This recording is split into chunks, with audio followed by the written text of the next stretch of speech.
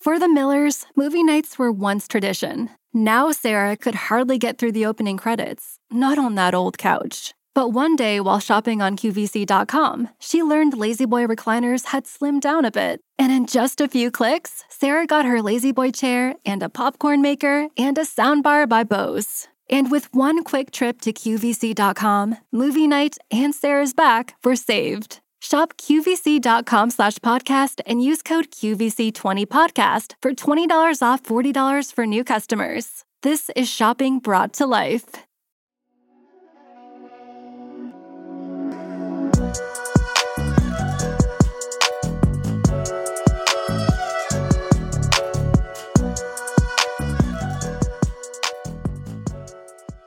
Hey friends, welcome to the New Evangelicals podcast. If you don't know who I am, my name is Noah. I'm the podcast producer, and Tim asked me to jump on this week and to introduce this episode for you while he's on baby leave.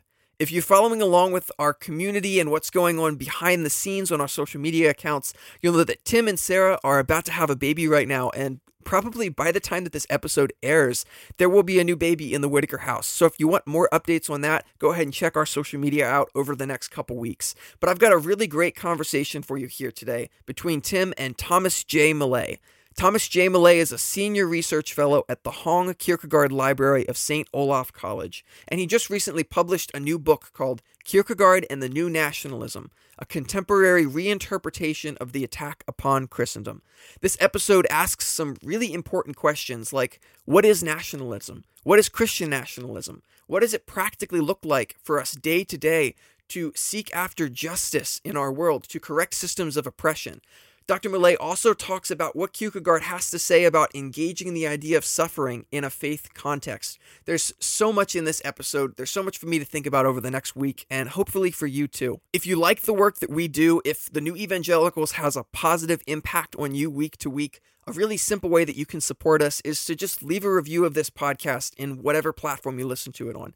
It helps a lot in the back-end weird algorithms that none of us really understand, but it makes a big difference.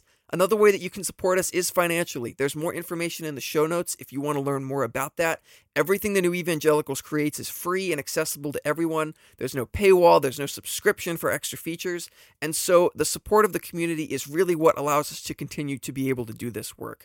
Friends, I really can't wait for you to hear this episode. It's a great conversation, and I'll talk to you next week.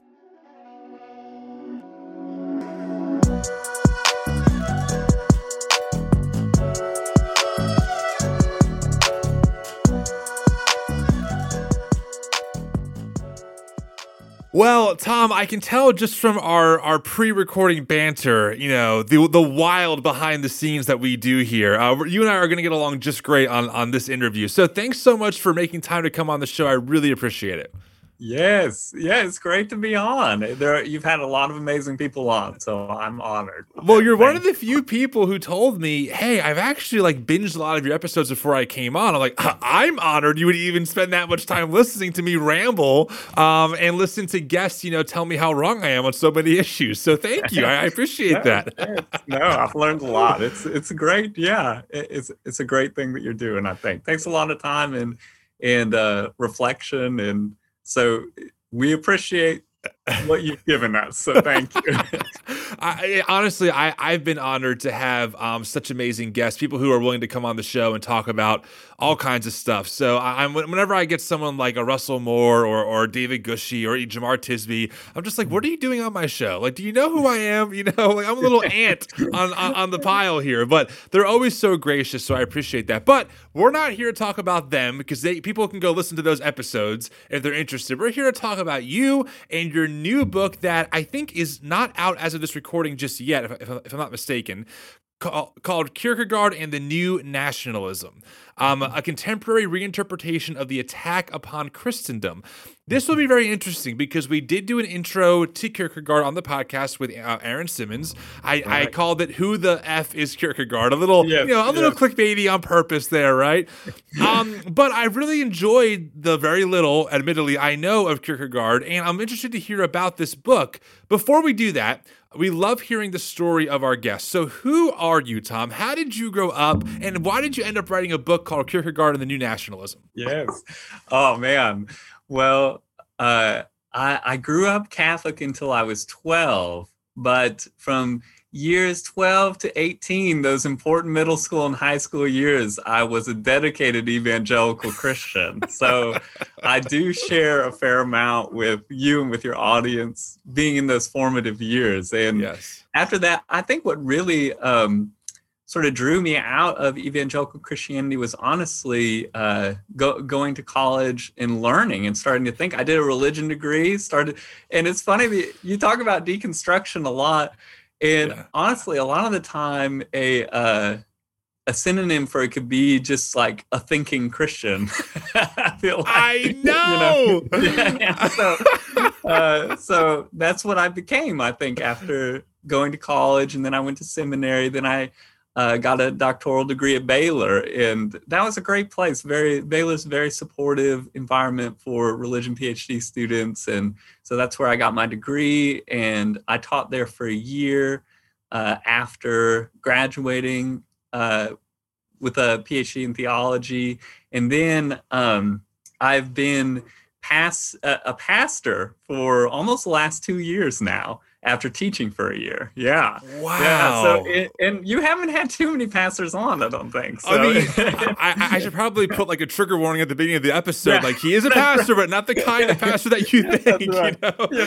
You know. What year were you at Baylor? Because I have a friend who graduated from there with his PhD about 2 years ago now, Paul Guttaker. So I'm curious to know. Yes, I know Paul. Yes, a history Yes. student. Yeah. I graduated 2019. Okay. And so it was right around, I think Paul was either my class or right after me. Yes. Yeah. Him and we go back to when we were pretty much, age 10 through 12. And I can tell you some stories about Paul offline, to kind of humble him a little bit. I'm just kidding. Paul's a great friend. I know his wife very well, and they're great people. They actually, when we were in Texas visiting them, they were going to an Anglican church at the time. And so we were part of their service for the first time. That was our first ever, foray into an Anglican type of service. And my wife and I we just loved it. It was just so beautiful. Okay, so you're currently a pastor. Wow. Yeah. How's that going? I'm kind of curious. And is it denomination, Anglican? Like what kind of church is it? I know I'm one of those rare evangelicals who did not become Anglican or Episcopal after shifting away.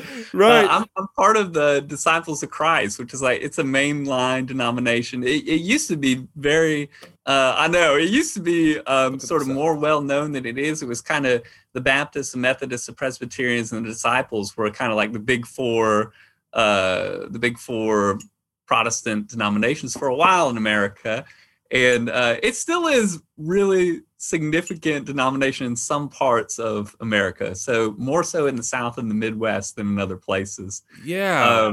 And I love being a disciple because it's it is similar to being Episcopalian or Anglican in a lot of ways because it's liturgical and we follow the church year. We use the liturgy and do confession and things like that during the service.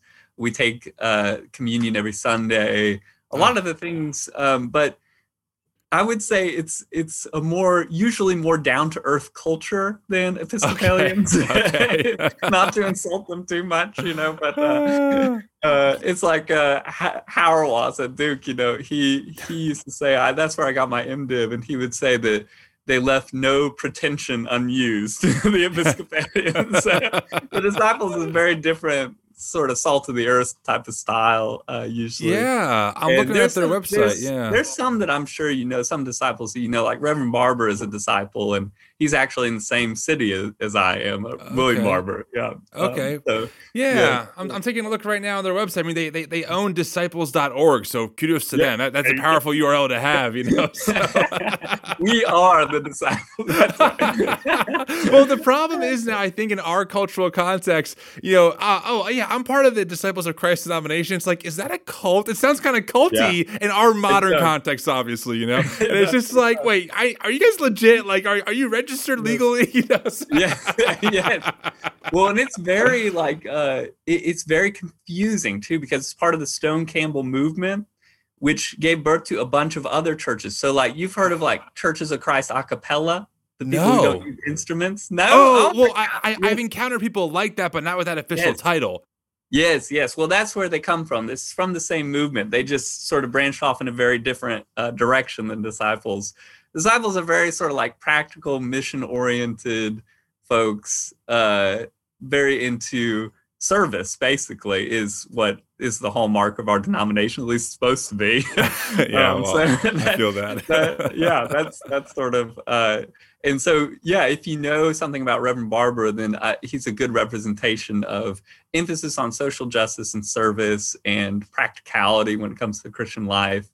And it sort of says theoretical debates are important, but they're really kind of take a background in the church to the action side. Yeah. Yeah, it's funny you say that, and we're going to get into your book in a minute, I promise. We're working our way there because I want to dive into Kierkegaard in the book. But it is interesting because as I'm on this journey, growing up now, 30-something years in evangelical culture and really stepping outside of it really for the first time in my life, I'm only about maybe 8 months into the journey, I am thinking more and more like, listen, I enjoy these theological discussions. I enjoy the books. I enjoy thinking about some of these things. But like, if people are still oppressed, like we have bigger fish to fry, right? Like at what point does the work we're talking about become some kind of action? Even me with New Evangelicals, I struggle with that. I think internally, like, okay, great, we're posting content, we are helping people in that sense. But like, when do we start getting like our feet more on the ground, like actually campaigning to end the death penalty, things like that?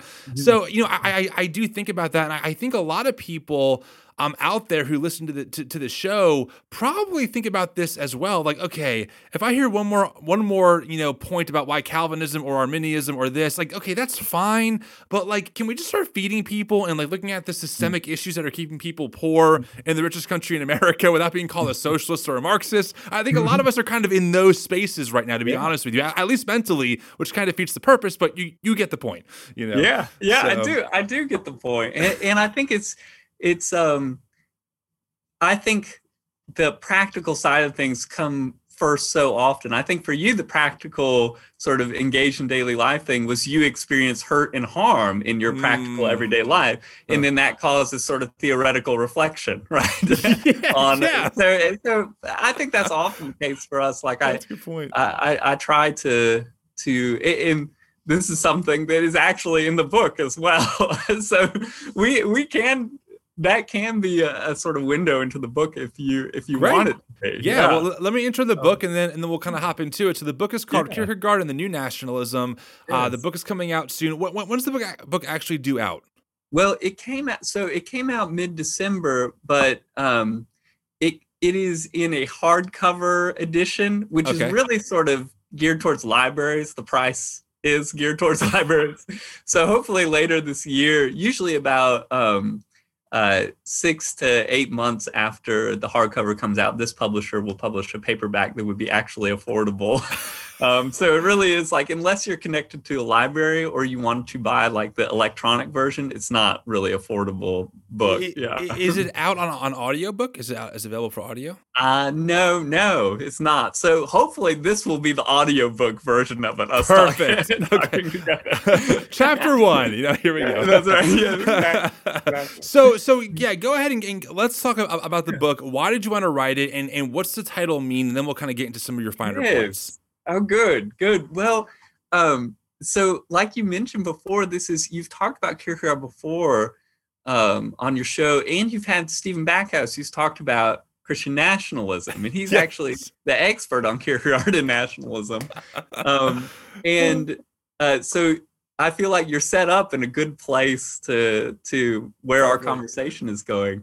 And my book is really more focused on what to do about nationalism, because I feel like Backhouse is particularly good on defining nationalism. Like, what is it? And that's what he talked about during your show as well. Like, how do we define nationalism? Right. What is the sort of narrative that sustains it?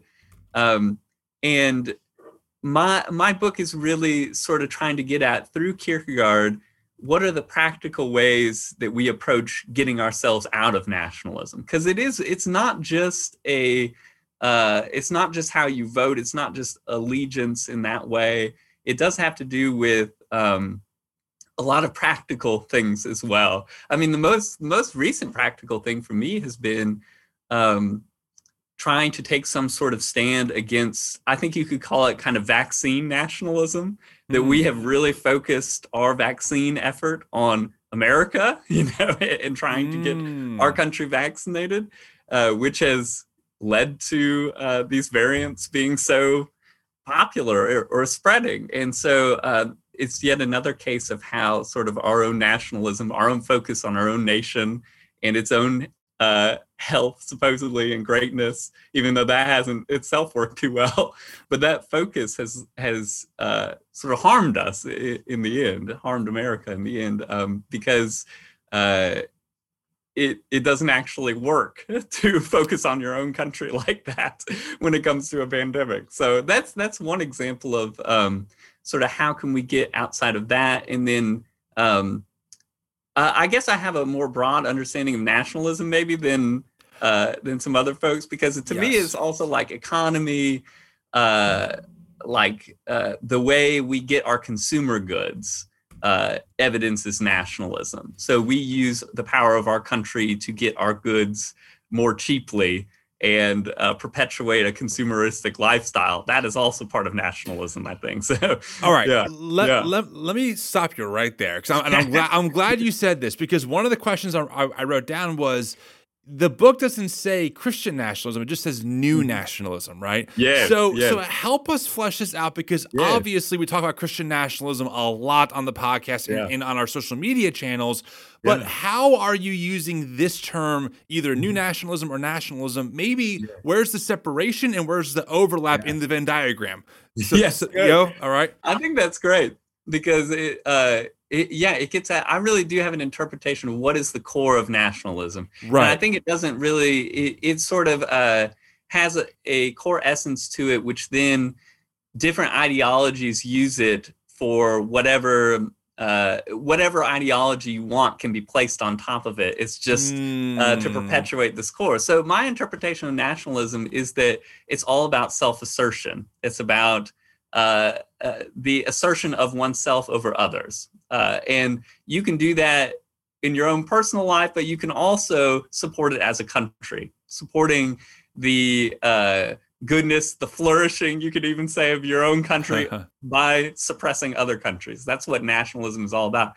And so for me, that can refer to America with a Christian nationalist variety, or it can refer to India with the Hindu ideology that's there. That's my other that's my main non-Christian example in the book, is India and the suppression of Muslims, the suppression of Christians there that we saw recently in the New York Times. Right. So that I think it's the same sort of phenomenon at the core. It's the self-assertion, especially of the dominant culture of the country, trying to assert its cultural normativity and to say we are the ones in charge. Okay, I like this, because I think it's just really important for our audience to get a bigger perspective than our own, right? So what I hear you saying, and tell me where I'm wrong on this, is that nationalism is simply when a dominant power group in a country asserts itself and therefore the nation at the expense of either others inside the nation or outside the nation. Is that what we're talking about here? Exactly. So really, if that is the case, nationalism, yes, we experience it in America in a very specific way, but that doesn't mean that other countries don't have these tendencies as well. Is that also correct? Yes, it is. And it also explains why the Christianity within Christian nationalism is so thin, so threadbare. Doesn't have any actual content to it, which is a point that Perry and Whitehead make in their Taking Back America for God. It's sort of, it uses Christian as a label, but that label doesn't really mean anything other than kind of the assertion of white, usually male, heteronormative cultural power. That's what the word Christian means, rather than something filled with like the content of the life of Jesus. Okay, I think this might be maybe the clearest we've ever gotten on nationalism versus Christian nationalism. I think you just really explained it well. So audience, I recommend going back and listening one more time to that 30-second bite, because here's the thing, right? We're always trying to understand like you're always trying to figure out the fishbowl that you're swimming in, right? So that's what we're trying to do. Where do we have this? Why is there so much what we call Christian nationalism? But really, the engine that we're seeing, right, is nationalism, and the skin on top happens to be a very thin Christian layer. I kind of think about it like, and I'm not sure how techie you are, but with like the Android operating system, there's the foundational operating system, then there's the skin that like Samsung will put over that operating system, right? So I kind of picture nationalism being like the Android OS operating system, and the particular skin that we've experienced nationalism in has a Christian nationalist skin over top of it. But the root is actually much deeper than that, and has been expressed differently throughout the history of the world. Really, we're just experiencing it in a very unique flavor. How am I doing? Yes, exactly. I couldn't have said it better myself. I'll write your next book for you. There you go. I'll just put that recording. I'll voice to text it right. There's your audiobook right there. That's right. No, that's great. That's helpful. It does. So that understanding of naturalism then affects how I think we need to actually approach kind of rooting it out of our lives, and getting rid of it. Because for me, so what I am especially attentive to in Kierkegaard is the ascetic and renunciative aspects of his interpretation of Christianity. So I highlight some things that are not usually highlighted about Kierkegaard, like he embraced poverty. He embraced a kind of obedience to a calling, a vocation, and he embraced singleness.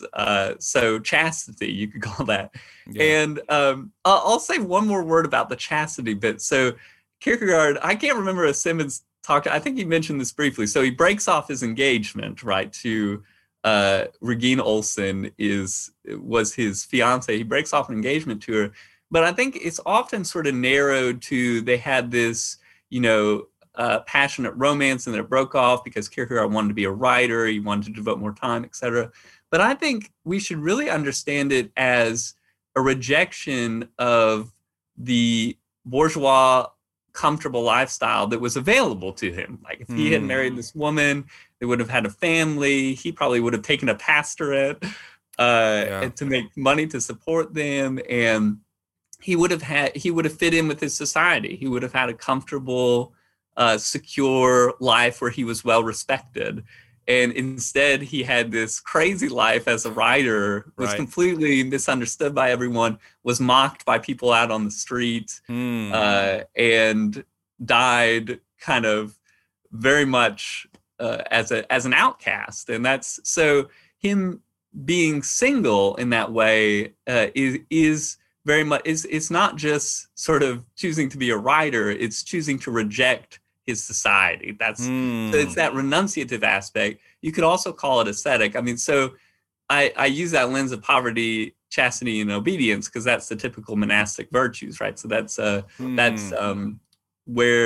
how Kierkegaard is resisting the nationalism of his day, I think, not just on a theoretical level. And Backhouse is great on the theoretical level of Kierkegaard's resistance to nationalism. But I'm really talking more about the practical. How did he live it out? How did he live out that rejection of his own nation, which was very embroiled in nationalism during his time. So, which is kind of comforting to know that, in one sense, what we're seeing in our own context isn't new, even though it might be new for us, or the way it's expressed with technology is new, but the same principles are still going. But also kind of discouraging that the principles are still going. And if Kierkegaard couldn't stop it, like what makes you think that I can do anything to stop it, so to speak? So one follow-up question, and then I want to get into some of the practical stuff. Why is the title Kierkegaard and a New Nationalism instead of just nationalism? Yes. So cast your mind back to a time where people talked about the alt-right all the time. Okay, I'm there. So when I was writing this book, people were talking about that a lot. And for sure. And I think it's still relevant. So the person I focus in on the book is Richard Spencer. He was sort of kind of behind that label in a lot of ways. Unite the Right rally, I think, too, is him, if I'm not mistaken. Yeah. Yeah. Well, so he, I don't want to say he's like a genius or something like that. I don't think he's a genius, or, I'm a little bit hesitant to focus on him like this because I don't want to give him more credit than he's due. Yeah. But I do think he reveals something really interesting. So he's actually my window into talking about nationalism as self-assertion, that's what the basic essence of it is.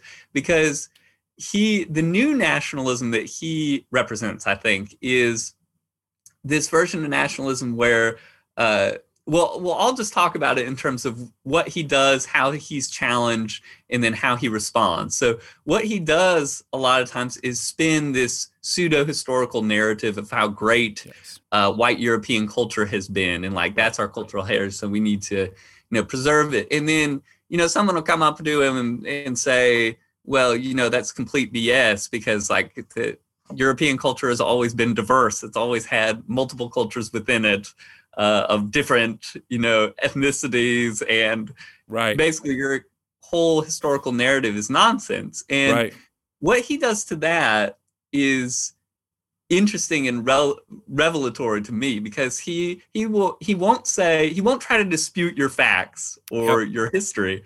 What he'll say is, okay, what you're saying might be true, but we all need a mythology to empower us. That's his response. We all need a mythology to empower us. So he sort of reveals that, okay, just put whatever on top of this that you want. Really, it's about me, my group's assertion that we want to dominate the world. That's what it's all about. And we'll take whatever historical or religious narratives we can get to aid us in that project. That's what it's all about. Yeah. So the new nationalism is that the resurgence of the alt-right and that sort of way of thinking about nationalism. I suppose just also the greater resurgence of nationalism around the world during this time. But yeah. Yeah. Well, it's very interesting you say that, because it's in one way, it's like, it's a very bold way of saying it, right? Like, hey, I'm just gonna be honest. Like, you could be right, but I don't care. My mythology still serves. But also but the fact that someone can say that bluntly and still be widely, accepted in those spaces, and really, I don't think people understand how a lot of the right-wing conservative media pulls from that ideology. They just kind of sugarcoat it a little bit differently, but it's the same idea. They aren't that blunt about it, right? And the fact that is happening in 2022, when we have the most information ever in the history of humankind, right? I think should make us like pause for concern about the times that we're living in. Like, maybe they aren't as progressive and as inclusive as we think that they are, when those kinds of things are being propagated and making a lot of money, in the public limelight. Yeah. Because it makes sense that it makes money, because it tells people in general, at least the group that it's speaking to, it tells them what they want to hear. Right. In a lot of ways. It tells them you're important, you're significant, you deserve to be on top, you deserve to be a leader and in charge. Who doesn't want to hear that in some ways? It's appealing to these very basic desires. Yeah. No, right. That makes a lot of sense. I just think it's just interesting hearing that connection and kind of putting two and two together. So I think a lot of us hear hints of things like that, but they don't use the term assertion or, dominant group. They just say American exceptionalism or, freedom or religious freedom. Now I hear a lot, et cetera. So very interesting. So let's get back to the book. So you mentioned how your book focuses on a lot of the practical, which I love to hear, because I think a lot of people are like, okay, as I'm discovering what nationalism and Christian nationalism and the overlaps, what do I do? Do I renounce this corporatist system that I'm in and like live on the streets? But I have a family. What do I do? So so how do you address some of that in the book?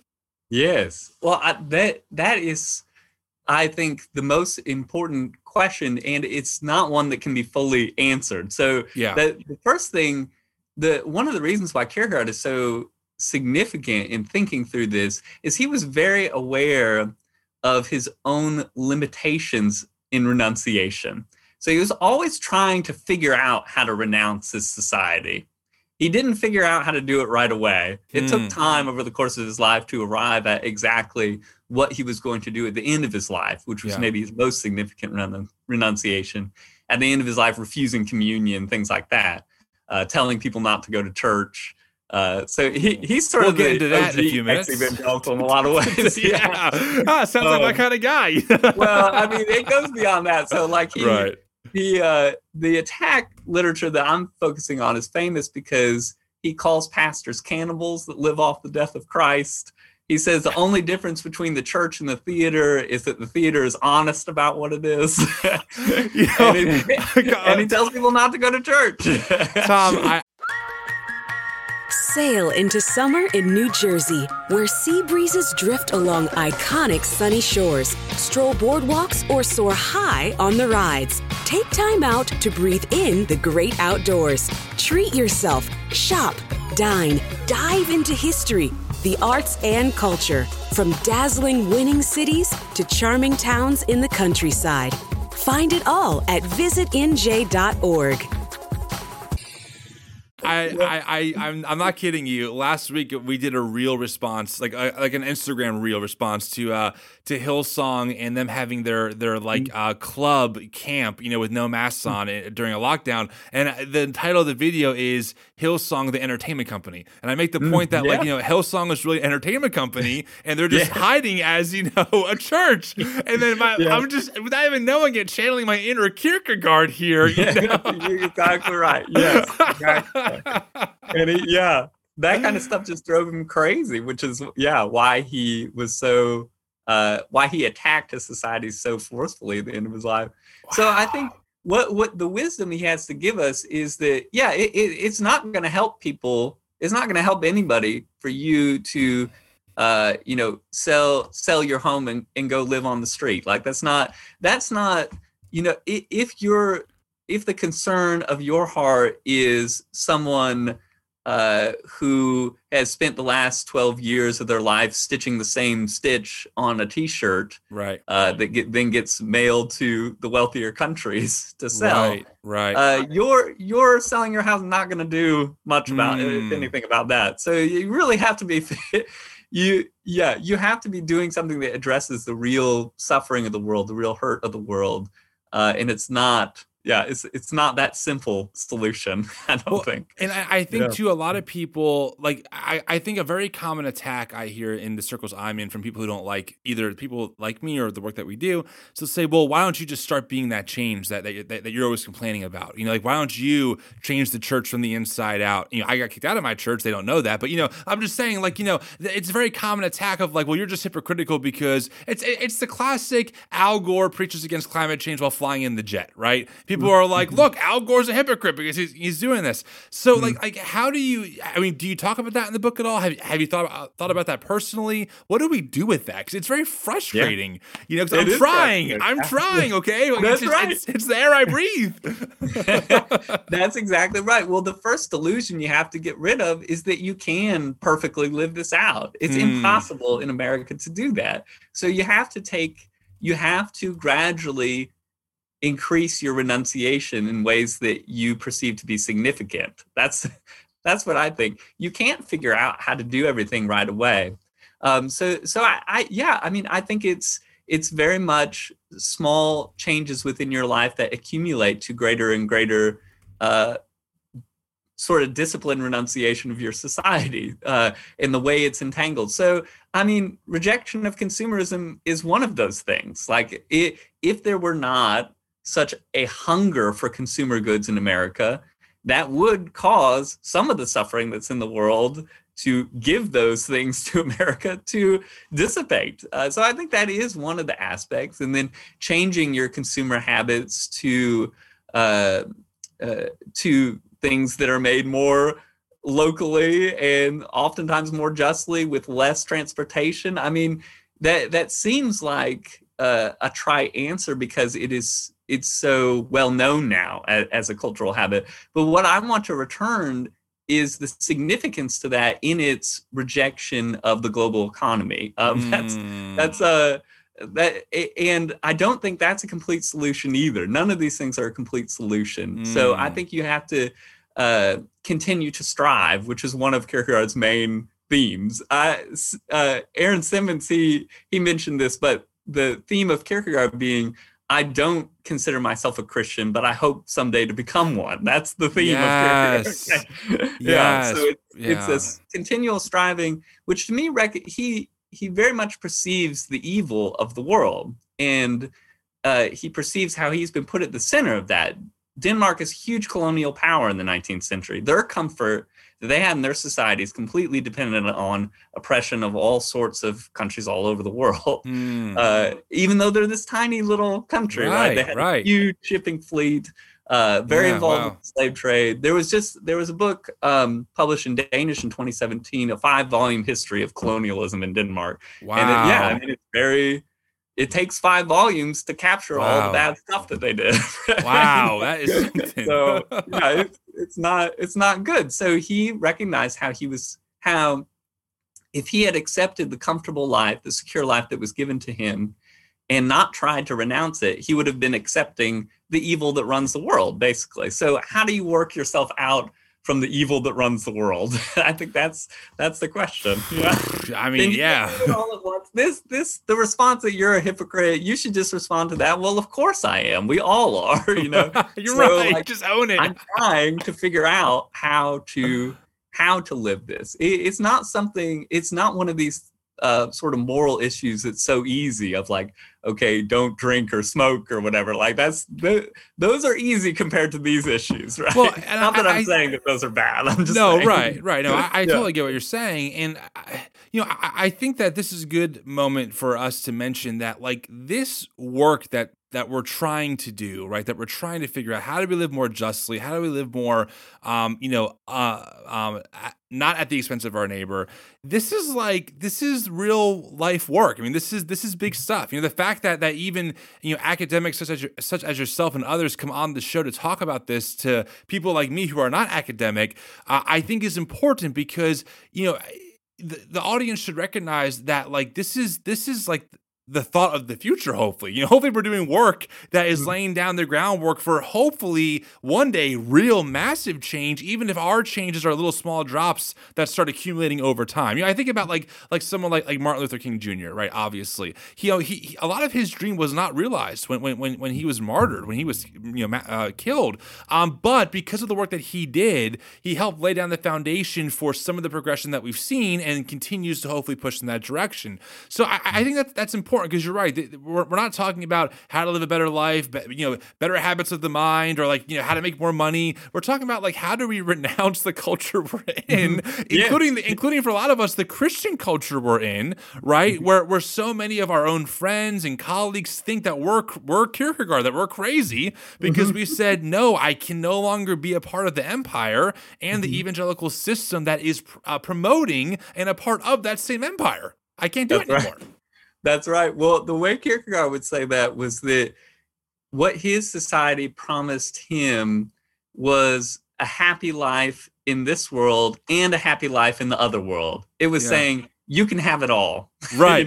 Right. And I think that is a sort of core truth of evangelicalism. You can be happy in this world. You can be happy in the next. Totally. Both happy. You can do that, I suppose, if you don't look too hard at where everything that sustains your life comes from. Right. I suppose you could do that. I could be happy if I didn't, think critically about what's surrounding me. Well, that is what's so frustrating, Tom. And I would love your perspective and thoughts on this next statement because it's kind of like the Matrix movie, right? Like once you take the pill and you're like, oh no. Like, all of a sudden your eyes are kind of open to that. No, like the bubble we've created has real consequences, not only outside, but sometimes inside the bubble as well. And I think about that one guy in the first Matrix, I forgot his name, but he was the guy who pretty much sold himself back just to go back to living in the Matrix the way things are. I understand that temptation. I mean, listen, I don't make a lot of money. We're all donation based here. We have 2 kids and there are days where I'm like, I wish I could just maybe get a nice job and just work 9 to 5 and not look at all of the travesties and injustice in the world and just say, well, not my problem. My paycheck still comes in. But it's tough. It can be tough at times to be a part of this work. There's no doubt about it for me. Yes. Yeah. Well, this is ironic because it reminds me of one of the true things that I think I heard in my evangelical church growing up, which one of the pastors said once, and it stuck with me. To be a Christian means to accept, at the very least, a low grade of sadness for the rest of your life. And I think that's true. Yeah, all right, sign me up. That's part of the discipline, I think. Yeah, that you must accept some measure of discouragement and despair and sadness, because you can't see the world realistically for the way it is without accepting that. To see the world is to feel those things, So Yeah. I think it is, but it is a discipline, right? That's part of the ascetic nature of Christianity, what Christianity asks us to. So asks us to do, yeah. So how do you think Kierkegaard would respond to if he was alive today? A lot of criticism that I hear often is, oh, like, you're so negative. You're always pointing out what's wrong with the church. You're just like a Debbie Downer. You never talk about the good the church is doing, etc. How do you think Kierkegaard would respond to those kind of critiques? Because as you're talking about him, I'm like, I love this dude, but let's face it, this guy's like, he's not a very happy-go-lucky kind of guy, So what are your thoughts on that? Yes. Well, that's good. Well, I have some of the same reaction against Kierkegaard. So I will say I have some reaction against Kierkegaard, though I will say where he's very beneficial, I think, is this is the very clear perception of what structures the world, which is evil, and that you'll never work your way out of that, and you're either the one who's perpetuating it, or you're at the receiving end of it. Wow. So he's very clear-sighted about that, and that does when you structure your whole thought around things like that, and then becoming a Christian basically means just sheer suffering, right? So I think that it is a problem to say that there's no pleasure and joy to the Christian life, that it's sheer suffering, which Kierkegaard will go to that extreme of saying it's sheer suffering. I think that there are pleasures and joys to the Christian life, but we have to figure out what pleasures are appropriate to the Christian life, right, and what are not. Like, consumerism is not a pleasure appropriate to the Christian life. Right. Whereas, there are ones, friendship, conversation, reading. These are pleasures appropriate to the Christian life. There are many, many others. Music. You're drumming, absolutely. Yeah, thank you. But there are these. I think in this is where I turn more to someone like Bonhoeffer or to other Christian figures, because Bonhoeffer, who's very committed to Kierkegaard and his way of seeing things, at the same time, he's going to say we do need certain joys as a committed Christian community to sustain ourselves.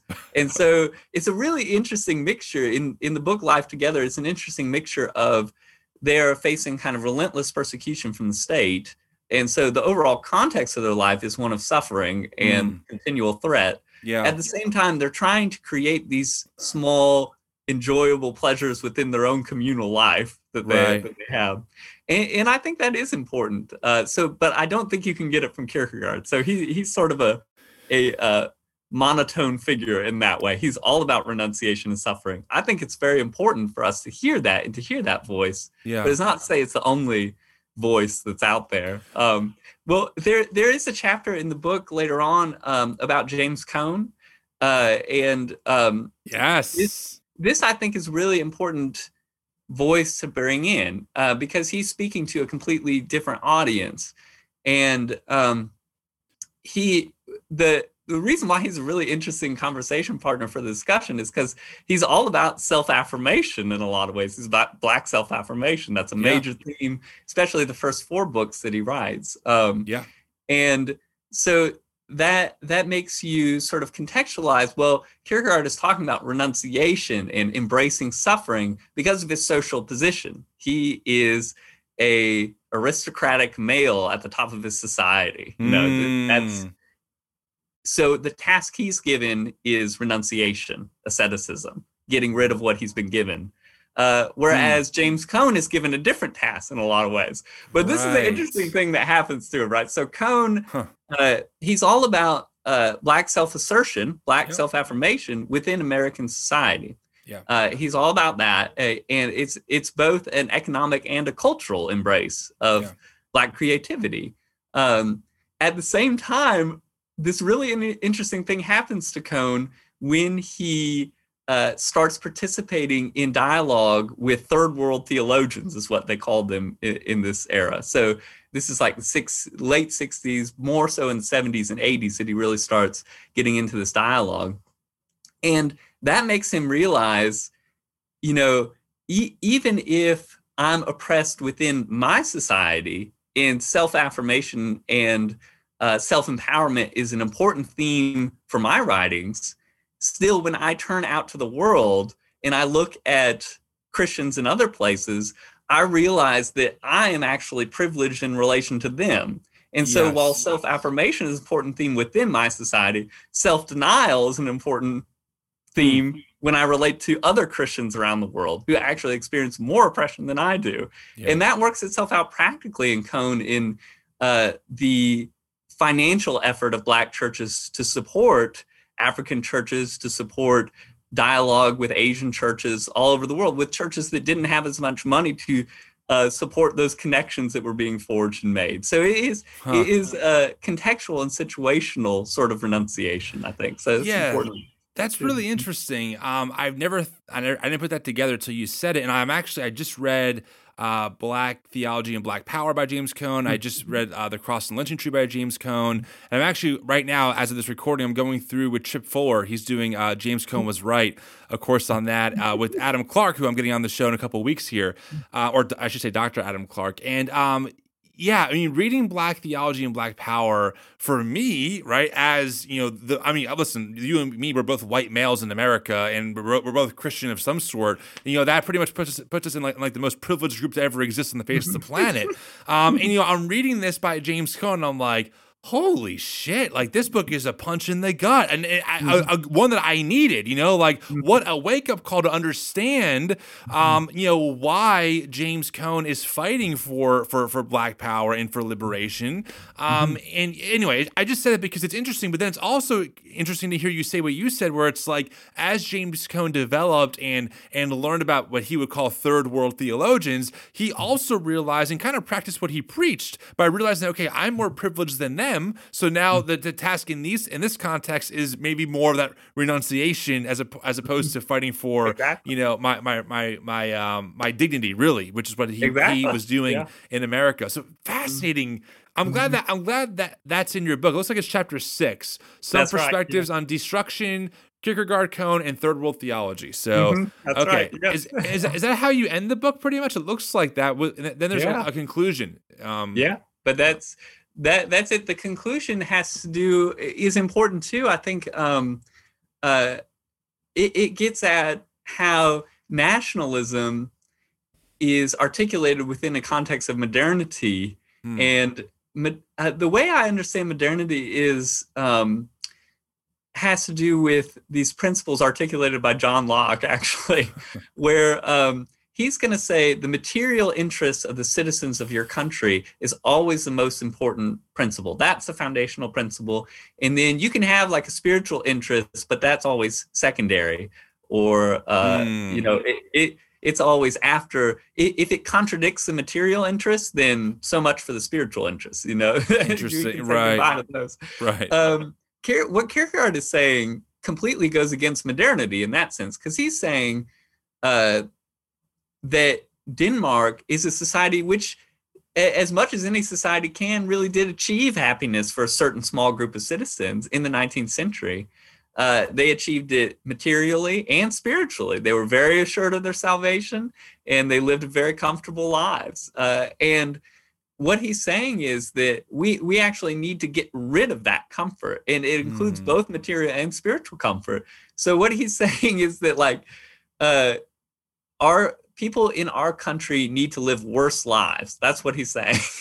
And that doesn't make any sense to modern people. But Kierkegaard sort of recovers that logic in a lot of ways, because he's saying that basically this life where you are so happy in a lot of ways is damaging to your soul, to your spirit, and damaging to your relationship to God. So because he considers that to be more important, he's saying you need to figure out how to make your life worse in some ways. So that's the same sort of enunciative theme. And it really is recovering a more ancient and ascetic conception of Christianity, where the spiritual is more important than the material good in some way. Not the material good is, not important at all. But if it comes into contradiction to the spiritual good, then the material good goes by the wayside. Well, so you got you did your dissertation on theology, right? Yes. Okay. So let me ask you this, and maybe let's dip our toes here for a second. You mentioned kind of this split between material and spiritual. I'm a big fan of the Bible Project. Tim Mackey, those guys. I think they do a lot of great work. And from what I'm learning, it seems like, at least in the minds of the whoever wrote the Bible, the Hebrew authors especially, there really isn't such a separation there. Like the word spirit is the word breath. Your physical breath is evidence of the spirit in you, so to speak, and this kind of idea. Yeah. So do you think there's is the term Gnosticism of just this separation of God is here but not there, God's in the spiritual but not in the material? Does that impact some of this belief system as well, of the material and spiritual have to be always fighting for what's more important, as opposed to, well, everything is spiritual, as the big heretic Rob Bell would say. Everything is spiritual, and everything we do in the natural is just as sacred as this mental picture we paint of the spiritual, invisible world that we're trying to deal with. Good. That's a great question, because I think some things get confused here, because Kierkegaard is not saying that the body is bad or materiality is bad. He does not think that. What he thinks is that the forces that rule the material world are bad. So he's not saying the body is bad, he's saying colonialism is bad. And colonialism is the reason why we have such a materially flourishing society. Material in the sense of we have more goods, more stuff. We've got coffee, we've got this amusement park that was built by all this labor. And they have one of the first amusement parks in Denmark in this era. They have all these sugar, spices shipped from everywhere that enrich their food. And it's that lifestyle. So I don't think, when people say Gnosticism, I don't think that they are really meaning that, right? They're not meaning this. So I have heard Kierkegaard referred to in that way, but I think it's important to distinguish. Yeah, it's not that he's saying, it's not that he's saying the body is bad or sexual desire is bad or anything like that. It is more of a rejection of his society and the material arrangements that sustain it. Right. And it is that. So take his singleness, for example. You can have someone who's more traditionally Gnostic in the sense to say the body and its sexual desires are bad. Right. That's not what he's saying. What he's saying is that marriage will insert you into a particular place within our society where your whole life will become about achieving bourgeois security and comfort for your whole life. That's what it would be about. And so that's why he's going to say, don't get married at the end of his career. That's one of his themes. I don't think it's not Gnostic in that traditional body-hating, material-hating sense. It's that is helpful. It's recognizing what goes into making the dominant powers in our world dominant, It seems like maybe it's more of what's the cost of what's in front of you? Right? Yes, exactly. If these spices, are the spices bad in of themselves? No. But when they're at the cost of other people and other people's exploitation, yes. Very well put. Exactly. Okay. So that's the idea. Okay. That is helpful. And again, because I think about me and my evangelical upbringing, right? It's just kind of sex is inherently bad. So you get married. So it's okay, is that what Kierkegaard's talking about? Or how, because you always default to your own worldview and kind of how what you only know what you know, right? So I think a lot of us are wait, I'm hearing certain words, help me out here. So that makes a lot of sense, and I appreciate you clarifying that perspective. One last question for you for this conversation. Again, Tom, I just want to say thank you for making the time to come on the show and talk. It's always such an honor to have such brilliant minds, engage and just talk to the community, because so many of us we're really trying, you've heard me use the analogy before, we're really coming out of that basement of evangelicalism, right? And we're like, okay, now we're in the house of Christian thought. Like, where do we even start? Turns out this house is way bigger than we ever thought. And we were in the real moldy part of the basement, and now we're coming out of it, right? So I'm just saying, for a lot of us, that's kind of where we're at. And so whenever we get people on who are able to just kind of blow some of those categories and open up new doors and kind of give us a small tour of like, okay, here's the room you're in. It's connected to Christian thought, but in a whole different way. It's helpful. So thank you for doing that. My last question is kind of a curveball. All right. So buckle up here. I'm kind of curious. So we're talking about, renunciation and this idea of, hey, how in America do we, in a way, withdraw from the systems that that we benefit from at the cost of someone else's exploitation, right? Okay, I get that.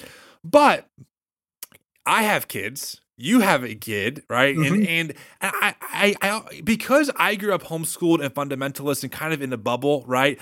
I'm kind of like in this tension where I'm like, how do I raise my son to not be ignorant and not culturally relevant and not afraid of the world, right? But also, how do we live a life that is not poor, meaning, okay, on Christmas he gets, a glass of water, right? But no, I mean, he had stuff, but also we were practicing this very real and I think necessary idea of doing our best not to participate in the consumeristic culture that is killing people across across the ocean, et cetera, essentially. How have you thought about that when it comes to raising kids? Oh, that's great. It's such a good question. I felt that especially, I have a daughter, and thinking about her seeing how bodies are portrayed on television. And knowing that it's like inevitable that she will be given, that she will have some sort of toxic relation to her body that she'll have to work out over time. That thought really saddens me. But I do think it is it's a delusion to think that you can protect your child from that culture. It's more like you have to give them the resources to resist it. I think they're going to get it one way or another, that whether it be consumerism or body hatred, they're going to absorb it. And so how do you help them work it out of themselves? How do you help them redeem themselves from what they're being given and absorbing? Because I don't think you can protect them from it, because protecting them from it then creates smaller cultures, which then have their own sicknesses, which they will then have to work themselves out. And then we're all deconstructing before you know it. So exactly. Exactly. So no, I think it has to do more, and thinking about consumerism and like buying things for your children. I think for me, a lot of times, buying something for my child is a lot of times for me a lack of imagination or care that I'm taking for them. So like it is more thinking about, what could I do to make them feel loved and cared for and appreciated, and feel like they do have a happy child and a happy life, without as much participating in this culture of, just buy them something and they'll get a quick fix of feeling happy. So it does come down to more of daily care. And I think about this as well, to make a connection to something we were talking about earlier. Like, it seems so easy, and it is too easy to just say you need to go to a farmer's market instead of buying from the grocery store. Like that is too easy, right? But what I want to say is we need to be attentive to all of the disciplines that go into going to the farmer's market instead of going to the grocery store, right? There's this whole regime of discipline and care that you need to practice to actually use the farmer's market well. You really have to devote time to planning ahead. You have to not spend as much money in other areas of your life because it costs a heck of a lot more money to buy it. I think, and you have to, actually cook it, which takes time as well, right? So there are all these disciplines that go into it's the daily acts of care that go into resistance. It's not some grand negation of selling everything and you leaving your family or something like that. Like that's not going to help anybody. But like this disciplined practice of care for what's around you. Yeah. I think that's where we need to go, and it does involve, it does involve a certain embrace of poverty, a certain obedience. I don't know if it involves chastity necessarily, but it certainly involves kind of this resistance to a culture of comfort in a way, because it is more difficult to do this labor. And it takes forethought and it takes daily care and action to do it. And I certainly am not perfect at this. And I'm someone who's gotten on to a CSA and gotten off and like has wasted some of the goods that I was given when I didn't plan enough ahead, when I didn't exercise enough care. And so that's, I recognize that I'm not like a horrible person for doing that, right? But that's how I want to grow as a Christian, as a person, is to become more caring of what's around me. And I think the same for my children and gift giving and thinking about different ways to do that. So it could be like one thing that my daughter loves is that we have this random mailbox in our backyard that I don't know why it's there. It was there when we moved in. We don't actually get mail there, but there's a mailbox in the backyard. But she just loves it if she opens it and there's a note in there for her, right? What? And that would just take me 5 seconds in the morning to write a little note and put it in the mailbox. And like, so I think, instead of like taking her to Target or something like that, what are those daily acts of care that I could do? So that would leave them, just as rich in the end, and probably much more so than than this other way of living. Yeah, so. That's really helpful. I know a lot of people, including myself, we have young kids. We're thinking about how do we raise them not to be a fundamentalist, or how to think that the only world is white evangelicalism, and then one day you wake up like, oh my God, this all happened. But but how do we do this faithfully while also not, like you said, kind of over sheltering our kids? Obviously, we have to be parents. We have to make certain decisions. But like you said, at some point, they're going to get a sting of the culture, right? They're going to have some of that baggage. So what tools do they have? And I find it interesting because you kind of hinted at, how there is some level of poverty and just, that living simply idea. It reminded me of James Cone in Black Power and Black Theology, where he says that, like, for allies to be allies, sometimes you have to get the sting of oppression to understand what's actually happening. It's like you have to put yourself in the position in between where the machine and the ground meet, and feel the weight of some of those decisions. I'm like, it's challenging for me to think about that, but also like, I have to. In order for me to be a true ally or someone who wants to help make the world a better place, be a touch of heaven on earth, we have to put ourselves in situations that are really uncomfortable, where we taste, like you said, the reality of the world, not just the, and no pun intended, but just that, not just the whitewashed experience, right? Of just everything is good, there's no problem, everything is great. Yeah. I think that's very well put in that sort of thinking that everything is great, or a simplification of sin to being like sexual sin is the only sin you think about, right? Don't curse, That it's such an impoverished way of viewing it. And if you view sin in that impoverished way, then maybe you can achieve perfection, right? Maybe you can, not lust this week or something. Like maybe it's possible. But when sin becomes about like, how am I inserted into a structure of oppression within my society, there's no escaping that sin. There's only further progress that you can hope to make in renouncing it, and that's something that you just can't.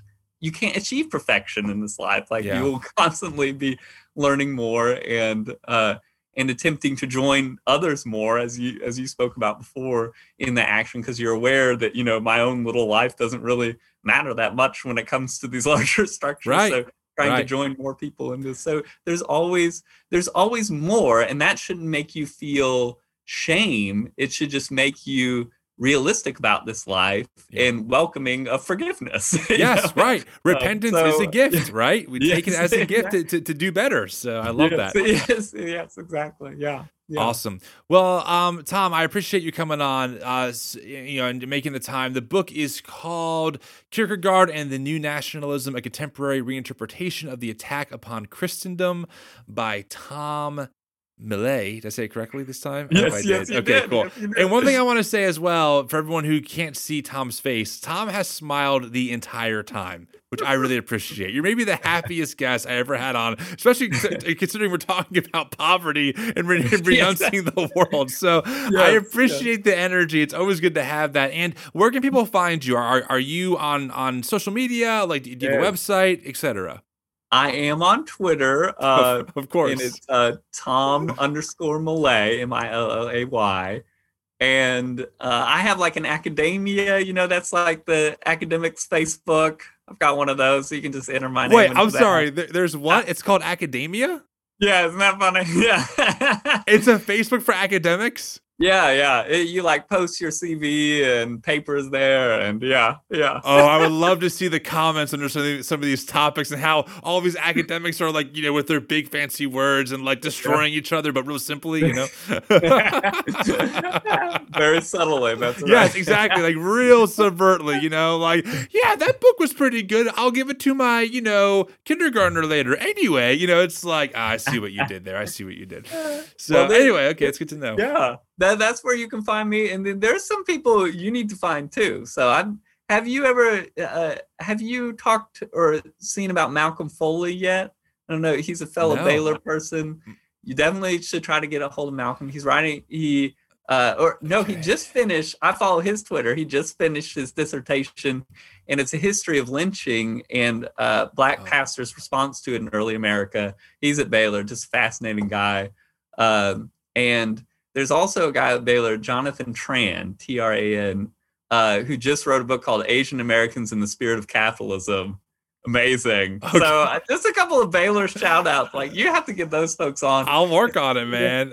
And they're both familiar with the evangelical context, especially Tran is familiar with this. So you should do it. I just finished the book, The Bible Told Them So by J. Russell Hawkins. It's like a real, easy, digestible read, but my goodness, I mean, the content is not easy to digest, but the wording is.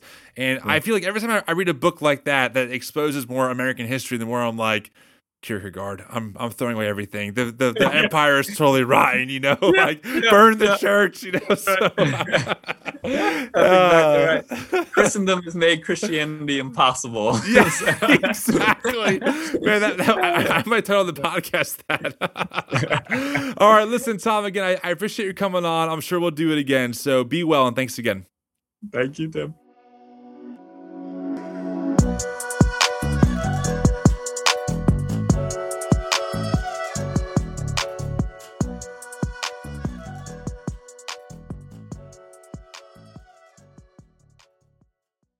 Dispatch, this is Mindy at ME Flow. You don't have to put off fixing plumbing problems in your home anymore. I mean, you could just ignore that clogged drain or visit meflow.com to take care of your plumbing problems. ME Flow, license 271-001-2450.